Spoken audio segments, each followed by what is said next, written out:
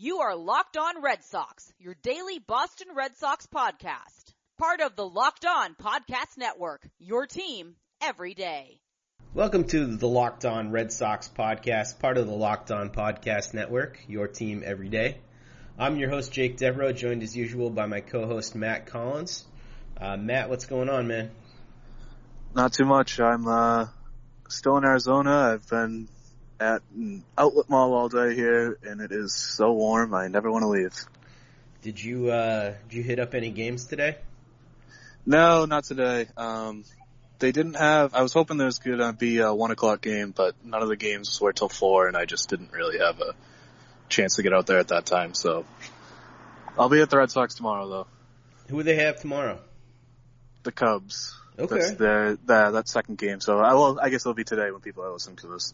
That's interesting. That'll be good. Yeah, game. So that'll be fun. Yeah, Price is pitching, I believe. Okay. You know who's going for the Cubs? I saw it. I want to say it was Hendricks. Okay. I'm not 100%, but I'm pretty sure it was Hendricks. I like watching him pitch. He's kind of he's a great pitchability guy, so he really knows his way it's going to be fun. Yeah, that should be good. Anytime you can watch Red Sox baseball, that's good. If this is your first time tuning into us, welcome. If this is not your first time, if you listened to the last one, welcome back. We're here to bring you the best Red Sox coverage on the internet Monday through Friday. We want to be part of your daily routine, so make sure you subscribe to us on Himalaya, Apple Podcasts, Google Podcasts, or Spotify.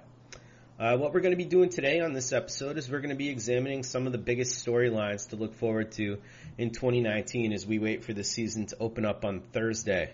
We're also going to bring a bit of news today, and we're not really breaking it, but we're talking about it for the first time. So let's just get right into it. The big news is that Sandy Leon has been put on waivers, seemingly ending the winter-long question of which catcher will be released or traded. Matt, on our podcast that we do over at SB Nation, over the monster over there, the Red Seat, we probably talked about this 50 times over the offseason. It was maybe the only thing we talked about. Yeah, it was pretty much the only thing. So Sandy Leon is the one they decided to release or put on waivers, I should say. Did they make the right call here? I mean, it's complicated. I don't think I would have done this. I would have gotten rid of Swihart. I think Leon's value defensively and just what he does for the pitching staff it's so hard to measure, but it just feels like it's such a big deal. But at the same time, I mean, as much as like we all love all these guys, but the difference between even throwing Vasquez in there, the difference between all three of these guys isn't that great. So, I mean, I kind of feel like a big part of the reason they're going with Swihart is he's the longer term option. I don't think there's a great chance of this, but there is a chance he breaks out and turns into a legitimate, regular in this league. I mean, I think the days of him being an all-star are probably passed, but I mean, even just like a starting catcher is so hard to find these days. So, there's a little more long-term upside with this duo, so I kind of get that. But like I said, I feel like Leon's value with the pitching staff would have been the way I would have leaned. Yeah, it's also no secret if you have listened to anything I've ever done on the air or ever written that I am like the world's biggest Swihart guy. So my gut reaction was that I was happy that Swihart, got to stay with the team because I know that that's what he's really wanted to do. But I've been such a Swihart fan that I found myself recently kind of just wanting him to get a fresh start. So I'm a little surprised that the team went this way, especially considering the things you were talking about with Leon's value to the pitching staff and where they are being in the World Series hunt again this year, bringing back mostly the same pitching staff. I kind of thought they would just go with status quo. So I was a little surprised about that. Ultimately, like you said, I don't think it's going to matter that much. But still cool to see Swihart stick around the team because of that offensive upside that he has. But what are the greater ramifications of this move in terms of team depth at catcher? Well, I mean, I don't think this specific move changes too much. I mean, we should mention Leon isn't definitely gone. There's a chance he clears waivers. He's making a little under $2.5 million this year, and I don't really feel like that's that much. But everything I've read kind of talks about that salary as if it's prohibitive. So I'm probably a little off base here. But either way, if he does clear waivers, he will have the chance to stick with the team if he wants to go down to Pawtucket, or he can elect free agency. I feel like he's probably going to elect free agency. But again, I've been wrong on pretty much everything with this catcher stuff so far, so who knows what's going to happen. But as far as the depth goes, I mean, Juan Centeno is a guy that Cora expressed confidence in at the start of camp, and he was always going to be the third catcher. The question was just who was going to be the second catcher. So as far as the depth goes, it hasn't really changed too much. Well, at least it's good to have it resolved anyhow. Yeah. Sandy Leon isn't going to be without a job for very long with the skill set that he has. So, wish him the best. And he was basically Johnny Bench for the Sox for like, what? It was 2016, right? 2016. For like that month, 6-week stretch, whatever it was. Yeah, it was almost 2 months of him just batting out of his mind. It was insane, yeah. So, and he traveled with the team to Arizona. So I don't know what's going to happen there. Like, he didn't have to. I think Michael Silverman tweeted out it was his choice and he wanted to go with the team, even though he was on waivers. So maybe he'll stick around. Who knows? But if he doesn't, yeah, obviously nothing but the best. That 2016 run was one of the weirdest and most fun stretches of baseball for the Red Sox in a long time. Yeah, that was awesome. You have one job tomorrow, Matt. You got to hop the fence and ask him what's going on. Yeah, I'm probably not going to do that. All right, so let's move on. Let's get to one of the biggest storylines of this year, and it involves yet again Chris Sale, who we talked about last time. But the question is, can Chris Sale hold up late into the season? It's no secret that Chris Sale has had some issues holding up late into the year throughout his career. That's not to knock him as a pitcher. He's been incredibly durable. Last year was the first year since 2014 that he failed to break 200 innings pitched. But Sale has struggled in September and October throughout his career. During that 2-month stretch, or month and change, I should say, he's got an ERA of 3.78, a WHIP of 123, and a 2.56 batting average against.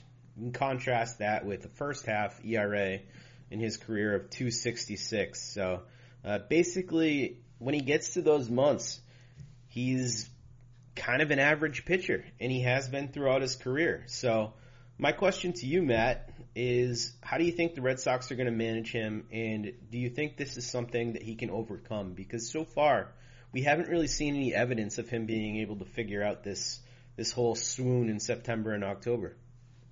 Yeah, I mean, it's hard to be confident about it because, I mean, like you said, it's been every year. And at the same time, it's really hard not to be confident in anything regarding Chris Sale. I mean, the dude's obviously just incredible. So, I mean, I think, like, if we go back, not last year, 2017, I don't have the numbers in front of me, but, like, his overall ERA was kind of meh. But he would be, like, regular old insane Cy Young Chris Sale one day, and then the next one he would just implode. So it's not like he's going out there and he's just like not the same guy. It's just not the same consistency. Mm-hmm. So, I mean, they tried it last year. They tried kind of easing him into the year.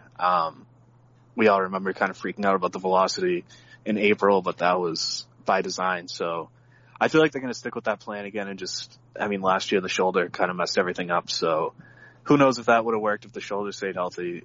I think you just kind of have to try the same thing and hope it works. And if it doesn't, they have a deep rotation.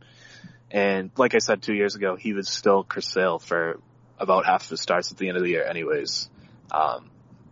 They're deep enough to overcome it. It's just, obviously they're on another level if he could be Chris Sale all year. Yeah, and I think circumstantially, you know, him being in Chicago for as long as he was, people didn't talk about this as much because Chicago almost never had anything to play for. He didn't reach the playoffs until he started playing with the Red Sox. Yeah. So no one really kind of talked about this when they were comparing him to the best pitchers in the game, but there are guys, workhorses. We talk about guys like Kluber or Verlander and what they've been able to do late in the season. So I think that if he does not figure this out, this is going to be a knock on him for any time we have those discussions involving the best of the best pitchers in the game. Yeah, I mean, I don't think you can really avoid it. I mean, I would say, like, if I could have any pitcher in baseball at their best, like absolute best, not counting Kershaw, I don't know if we can really say he's ever going to be that level again, but I mean, I would take maybe Max Scherzer over him and nobody else. Mm-hmm. But I mean, like you said, you can't, that's just not how it works.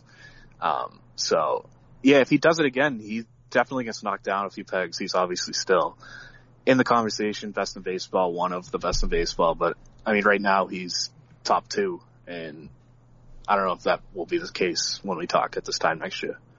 Yeah, it's going to be fascinating to see if he can overcome that and see how the shoulder can hold up over the course of the year. It's definitely going to be one of the biggest storylines that we watch, especially with the new contract in place. So we're going to transition here. Stay with us. We're going to come back for a second segment, and we're going to be talking about Rafael Devers. All right, welcome back. Our next segment involves, as I said, Rafael Devers and whether or not he can take a step forward both offensively and defensively this upcoming year. Devers is headed into his age 22 season. Still is crazy to say that. He's remarkably young. Yeah, he's so young. But last year he finished with a 90 WRC plus, which meant he was essentially 10% worse than a replacement level hitter at third base last year. League average hitter, I should say. Devers was abominable against lefties. He's a lefty himself, but he had a .619 OPS against lefties last year. And in the field, I don't have to tell you this, Matt, because you watched all the games too, but he was just maddening at points. He made 12 throwing errors, 12 fielding errors. A lot of the times he was just made goofball mistakes where he didn't set his feet or he rushed a play or he didn't know where to be in a certain situation. And it's frustrating because you could contrast this with watching moments where he makes amazing throws and he shows off his arm and he gets to balls that you don't think he's going to. But, I mean, what does he need to do to fix these issues, and do you think he can? Yeah, I feel like this might sound crazy. I think he has a better chance of making a big leap defensively than offensively.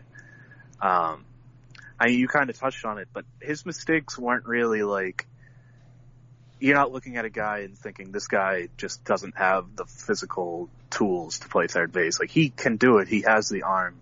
He has the reaction time. He can play the position. It's just a matter of positioning himself, and really, I think the speed of the majors caught up to him, and there were some plays where it was like in between hops and things like that, and he had to decide, do I stay back for it? Do I charge in on it? And he made the wrong decision a lot, and those are things that you learn as you get older. I don't know, like you said, he's only 22 still. I don't know that he's going to come all the way this year. He's probably not going to come all the way in terms of those improvements, but I'm somewhat weirdly confident in his defense considering how bad he was at times last year. Yeah, the issues to me do seem fixable, and I remember that last year I read something from Wade Boggs actually diagnosing some of the issues that he had, and I think we talked about this on the Red Seat as well at some point last year, but Boggs basically said, you know, I was a bad defender early in my career because I didn't know how to position myself, I didn't know how to set my feet correctly, and he looks at Devers' footwork as one of the biggest places where he thinks he can improve, because we all know the guy has an absolute hose over there, so it's not like that's ever going to be an issue for him. But it's just, you know, can he get himself in the right position? Can he settle down? Can he not rush things? And I think he can. The other question with him is, I think it's conditioning. He's got to get his body in better shape. And, you know, I haven't kept up with the best shape of his life thing. Has he come in better shape this year?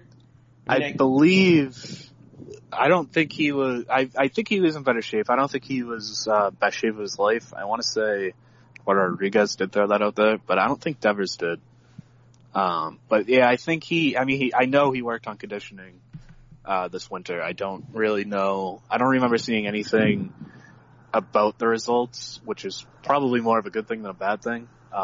But yeah, I mean, I agree with you. Conditioning's definitely big with him. And I think that's another kind of part of it where we kind of forget how young he is. And I mean, we remember being 21, 22, and I don't know about you, I was eating like Taco Bell and shit like that all the time. So yeah, I was going to the walk-up Burger King. I used to live near a walk-up thing. I didn't know those existed. But I didn't either. I moved next to one in Washington, D.C., and it was like the best thing I ever discovered was this walk-up window.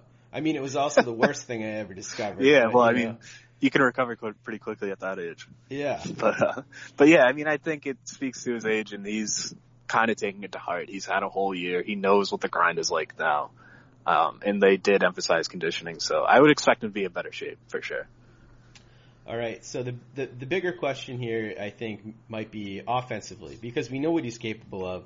We saw him turn on, 105 from Aroldis Chapman, 103. What was that ball? Was that 103? It was 102 or 103. It was the fastest, at the time, I believe it was the fastest ball to ever be hit for a home run, or maybe an opposite field home run. But it was nuts. Like, no one else gets to that ball, and he gets to that pitch. But then at the same time, he can be super inconsistent up at the plate. So from watching him all season, where do you think he needs to take the step forward? I mean, it's just patience and discipline and pitch recognition. I mean, it kind of, at times, it seemed like when he was really in a bad way, it seemed like before the pitcher was even set, he had decided whether or not he was swinging at a pitch. And, I mean, obviously that's not going to work at this level. So I think it's kind of a similar thing with the defense where you learn as you get older to just like take a deep breath and the game will slow down a little bit. I don't think, a lot of people are picking him for a huge breakout. I would not be totally shocked if that happened. But at the same time, I feel like he's probably more in like the 105 to 115 range than like a 120 plus like all-star caliber guy, which is obviously still great, especially at his age. I will take Talking that. About but WRC plus. Yeah. Sorry. Yeah. So I don't know. Like, I think Keith Law had him as like one of his top breakout candidates. I don't know if I would go that far. There's a lot of strides to be made offensively, and I don't know if it's going to happen in 1 year. But I mean, I think we're going to slowly see some progress, and maybe 2020 would probably be the year I'd pick for him to just go ballistic. Yeah, it's going to be interesting to watch. He certainly has all the raw skills. I tend to agree with you. It's a tough division to really get your feet under you as a hitter, too, with all the spin that you see from teams like the Yankees and the Rays as well. So, and the Yankees just added Paxton from the left side, too, which is not going to help Mattis. No, that's not going to help anybody. No.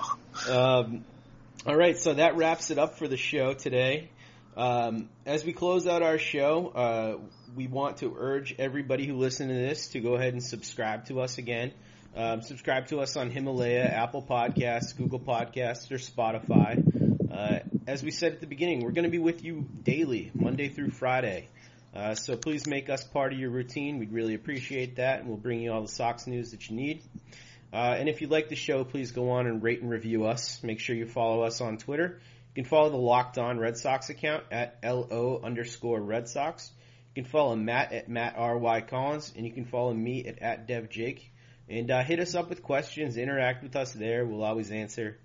Lastly, we want to have you urge other Red Sox fans to subscribe to the show. Check it out, especially if you liked it.